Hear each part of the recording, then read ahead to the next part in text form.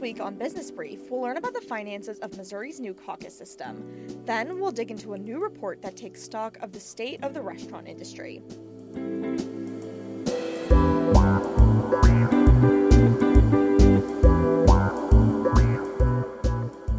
Welcome to Business Brief, Missouri Business Alert's podcast focused on the business news and issues shaping the state.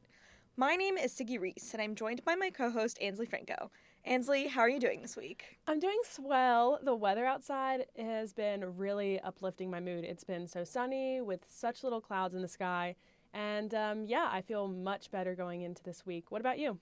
I'm feeling so good because of the weather. It's truly like my favorite combination. Like it's a little cool outside, but like not too cold. And then it's also sunny. Like that is just my favorite kind of weather. So you sound I'm like a Midwesterner. And the funny thing is I'm not really. So, but I love it. It's been so nice. These 4 years have done it to you. These 4 years in Missouri have just made me the way that I am. And I love walking outside. It makes me feel happy. So yeah, it's definitely a nice mix where it's not going to be too hot where you're sweating walking to class or walking around. But the breeze has been very much welcomed. Oh, 100%. Well, are you ready to get into this week's headlines? Oh, yeah. Let's do it. The Biden administration announced this week it is forgiving another $1.2 billion in student loan debt for over 150,000 borrowers. The federal government notified loan holders who are recipients of the forgiveness on Wednesday. Recipients are enrolled in a specific federal payment plan and have made at least a decade's worth of payments. This move comes after the Supreme Court denied the administration's trillion-dollar student loan forgiveness plan last year. A committee opposed to a tax that would subsidize stadium costs for the Kansas City Royals and Chiefs filed paperwork with the Missouri Ethics Commission this week. Jackson County residents will vote in April on the extension of a sales tax that would help fund a new stadium for the Royals near downtown. It would also support upgrades to the Chiefs' current home, Arrowhead Stadium. Former Kansas City Council member Becky Nace is heading up the opposition committee. Meanwhile, the Royals and the Chiefs have each contributed $50,000 to a committee supporting the tax. Eastern Airlines is moving its headquarters to Kansas City, investing nearly $5 million in a move the company expects to create 165 jobs. The airline previously had a connection to Kansas City as its parent company purchased a maintenance facility and formed a freight company in the city in 2021. New jobs will include maintenance professionals, pilots, and flight operations personnel. St. Louis utility company Ameren announced this week it will build a new natural gas plant in St. Louis County. The proposed plant would cost about $800 million and would be used as a backup source of energy during times of extreme demand. Ameren is planning to build the new plant at the site of the former Merrimack Energy Center, a coal power plant that shuttered in 2022. Desiree Reed Francois resigned from her role as the University of Missouri's athletics director this week to take the same role at the University of Arizona. Reed Francois is a graduate of Arizona's law school. She was hired at Missouri in 2021 and signed a contract extension in April that would have kept her in the role into 2028. Reed Francois' salary at Missouri was $1.25 million with her extension. At Arizona, she will make $1 million in her first year, with an increase to $1.2 million in her fifth year.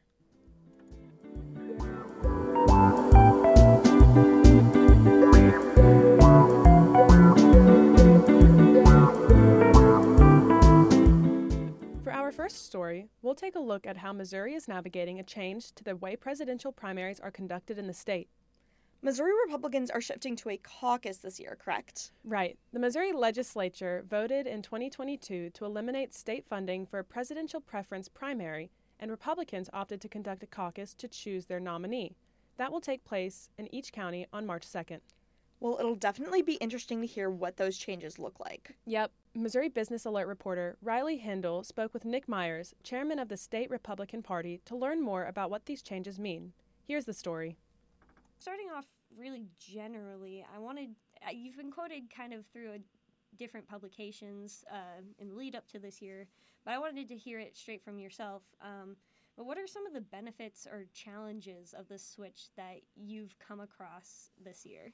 I think there's some real opportunities for participatory democracy. In other words, get out and make your wishes known as to who should be the presidential nominee for the Republican Party, and the caucus is going to do that. There's 114 counties in the state of Missouri, and they're all going to have a caucus that will convene at 10 a.m. March the 2nd. And then what we will do there is we will bind delegates from each county to a presidential candidate for the first ballot of the next step in nominating the Republican presidential candidate. Mm-hmm. And we'll also have our platform, which every 4 years, we do a caucus every 4 years for the purposes of naming delegates and reconstructing the platform. From a couple different years, I've seen people say the presidential preference primaries cost anywhere from like $7 million to $11 million.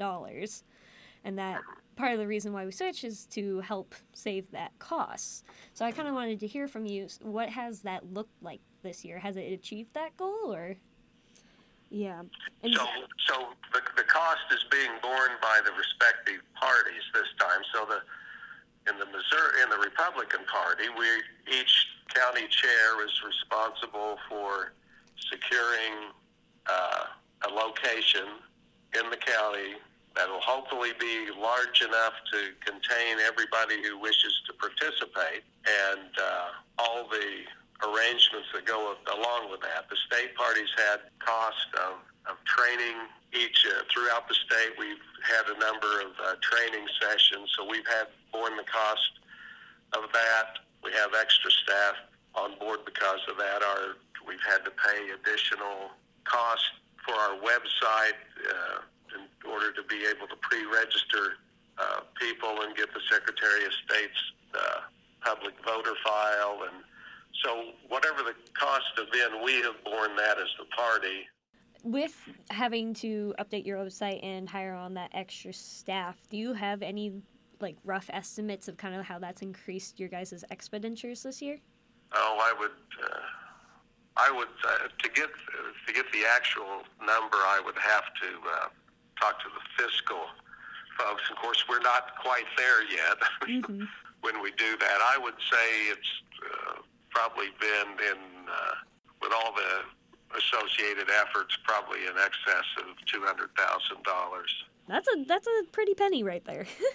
Yeah, well, it is, but I mean, there are benefits that are related to interacting more with your county chairs, and I would have to say the county chairs have done a great job in engaging with this and pulling it together and making the caucuses actually happen. We're not the only state that has these caucuses, and so should the preference primary not get reinstated in time for 2028, and I mean even for this year, what are some aspects maybe from Iowa or Nevada or Wyoming or any of the other caucus states that you're hoping to include in this year or in 2028?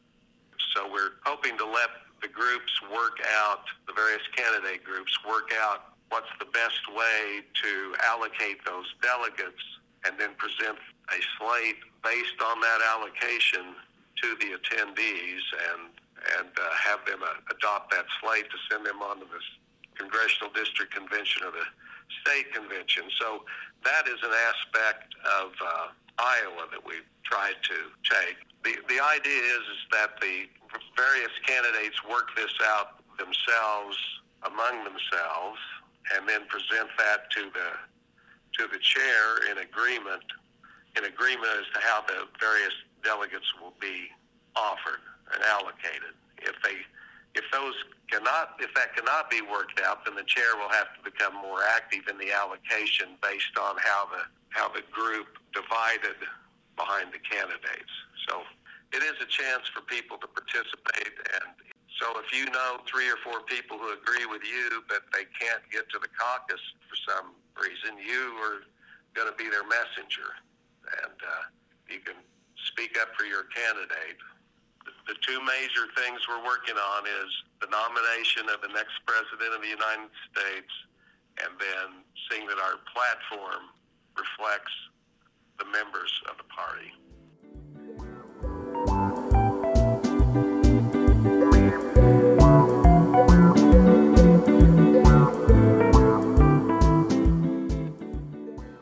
For our next next story, we turn to the restaurant industry. What's going on with the restaurants? Well, the National Restaurant Association released its annual State of the Industry report earlier this month. The report projects annual sales topping $1 trillion for the first time, and it predicts the sector will add 200,000 jobs this year. Those sound like positive signs. I know it's been a challenging couple of years for the industry, recovering from COVID, addressing staffing issues, and dealing with rising prices. It has, and the report also reflects that. But to get a better sense of some of the current challenges and opportunities for Missouri restaurants, reporter Trey Kent spoke with Richard Walls. Walls owns the Heidelberg, a bar and restaurant in Columbia. He also serves as the president of the Mid-Missouri Restaurant Association. Could you talk to me maybe a little bit about the state of your business in this past year? It's been a little more challenging than the year before. Yeah, I'd say some of the challenges are, food cost, staffing, and this is in the macro, the big picture. We've been really lucky to have a full staff the whole time here. We kind of had a post-COVID boom, and I think that's leveled off a little bit. According to this report, it said that 45% of operators say that they need more employees to meet customer demands. I was just curious, in the context of you and the surrounding business, how accurate do you find this? Well, I think Columbia is a little different due to 3 universities being here at a younger population base. That's been very beneficial in helping to find staff. So I think in Columbia, our staffing is better than national, probably. Another factor that was talked about was the increase of average food costs in 2023 compared to 2022. How do you feel your business handled that? Well, we have become a lot more efficient. We've reduced menu size. We've reduced some of the operating hours. We've had to raise some prices. The report indicated that 43% of restaurants are still carrying on debt from the pandemic. How has your restaurant and restaurants in your area, you think, handled the financial troubles caused by the pandemic? Well, I think if you were a struggling restaurant before the pandemic and with the pandemic, you either got better or you sold the business, got out of the business. It seems like there's been some turnover of restaurants in Columbia. I was curious, then what do you believe the biggest challenges for the restaurant industry going into this year are going to be? I think it's going to be, maintaining and increasing sales. Really, a lot of it's going to be consumer-based as far as, are people going to be spending money? Are they going to be holding back on money? What's inflation going to affect their ability to go out to eat? Does the stock market continue to do well? With the presidential election year, I think you see some uncertainty, too. I think we saw that in 2020 with people kind of waiting to see what's going to happen. To kind of wrap this up a little bit, and what is your perspective where the restaurant industry is heading in 2024? I'd say right now we're in kind of a period of uncertainty, and I think locally we revolve around the university in this town. So when the university's doing well, when there's people on campus and there's events going on, I think you'll see be a little more bullish on sales. I think it's kind of been a slower start to the year so far. I know some of the traffic's been off as far as customer count's been off a little bit, but we'll see. The weather definitely affects that some. I'm always optimistic, but I also have to be realistic in our planning. Richard, I want to thank you again for talking with me and helping me, understand this from a local operator's point of view. I hope you have a great rest of your day. All right. Hopefully I'll understand it too myself. So even after 40 years of managing, I'm still like, okay, here we go. But we got a pretty good idea on it.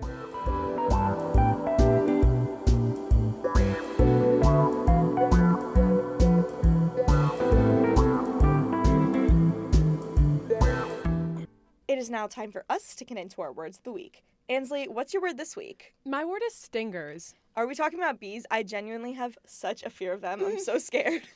Not quite. Okay. I'm actually talking about pickleball. The Kansas City Stingers are the city's first professional pickleball team. Okay, that makes a lot more sense now. And professional pickleball is a relatively new thing, right? That's correct. The National Pickleball League only launched in 2022 and played its first season last year. The league began with 6 teams, and now it's adding 6 more teams. Interesting. So what does that timeline look like? When will the team be formed? So things kick off next month when there will be 2 combines for potential players to demonstrate their skills. And then in April, the Stingers will draft their team, and all the teams will begin playing 1 tournament a month. That's all I've got this week. What's your word, Siggy? My word is Disney star. Which Disney star's in the news now? Do you know who Bridget Mendler is? Of course. I think I remember watching her on Disney Channel, right? Yep, so she was a star of Good Luck Charlie, which was one of my favorite shows growing up. She was also in the movie Lemonade Mouth, which was on Disney Channel. And then she was also, I believe, in a recurring role on Wizards of Waverly Place. So very big Disney star. Multi-talented. Yes, of course, from the 2010s. And now she's the CEO of a space startup. So that's actually crazy. Yeah. Can you tell me more about the company? Yeah, sure. So Northwood Space recently launched, and it already has around $6 million in initial funding from investors. The goal is to create a data highway to send data between Earth and space, and Northwood plans to do this through building ground stations. And the company is based in California. Okay, so how exactly did Mendler go from being famed actress and singer to space CEO? So Mendler's been involved in STEM and academia for quite a while now. She has degrees from Harvard Law School and MIT, and she also used to work for the Federal Communication Commission's Space Bureau. Well, that is all for this week. The M33 Project provided the music for this episode. For my co-host Ansley Franco, editors Brianna Davis, Gabriella Lacey, Sharon Rickab-Dar-Xavier, Skylar Rossi, and Michael Stacy, I'm Siggy Reese, and this has been Business Brief. Thank you for listening, and we'll talk to you next week.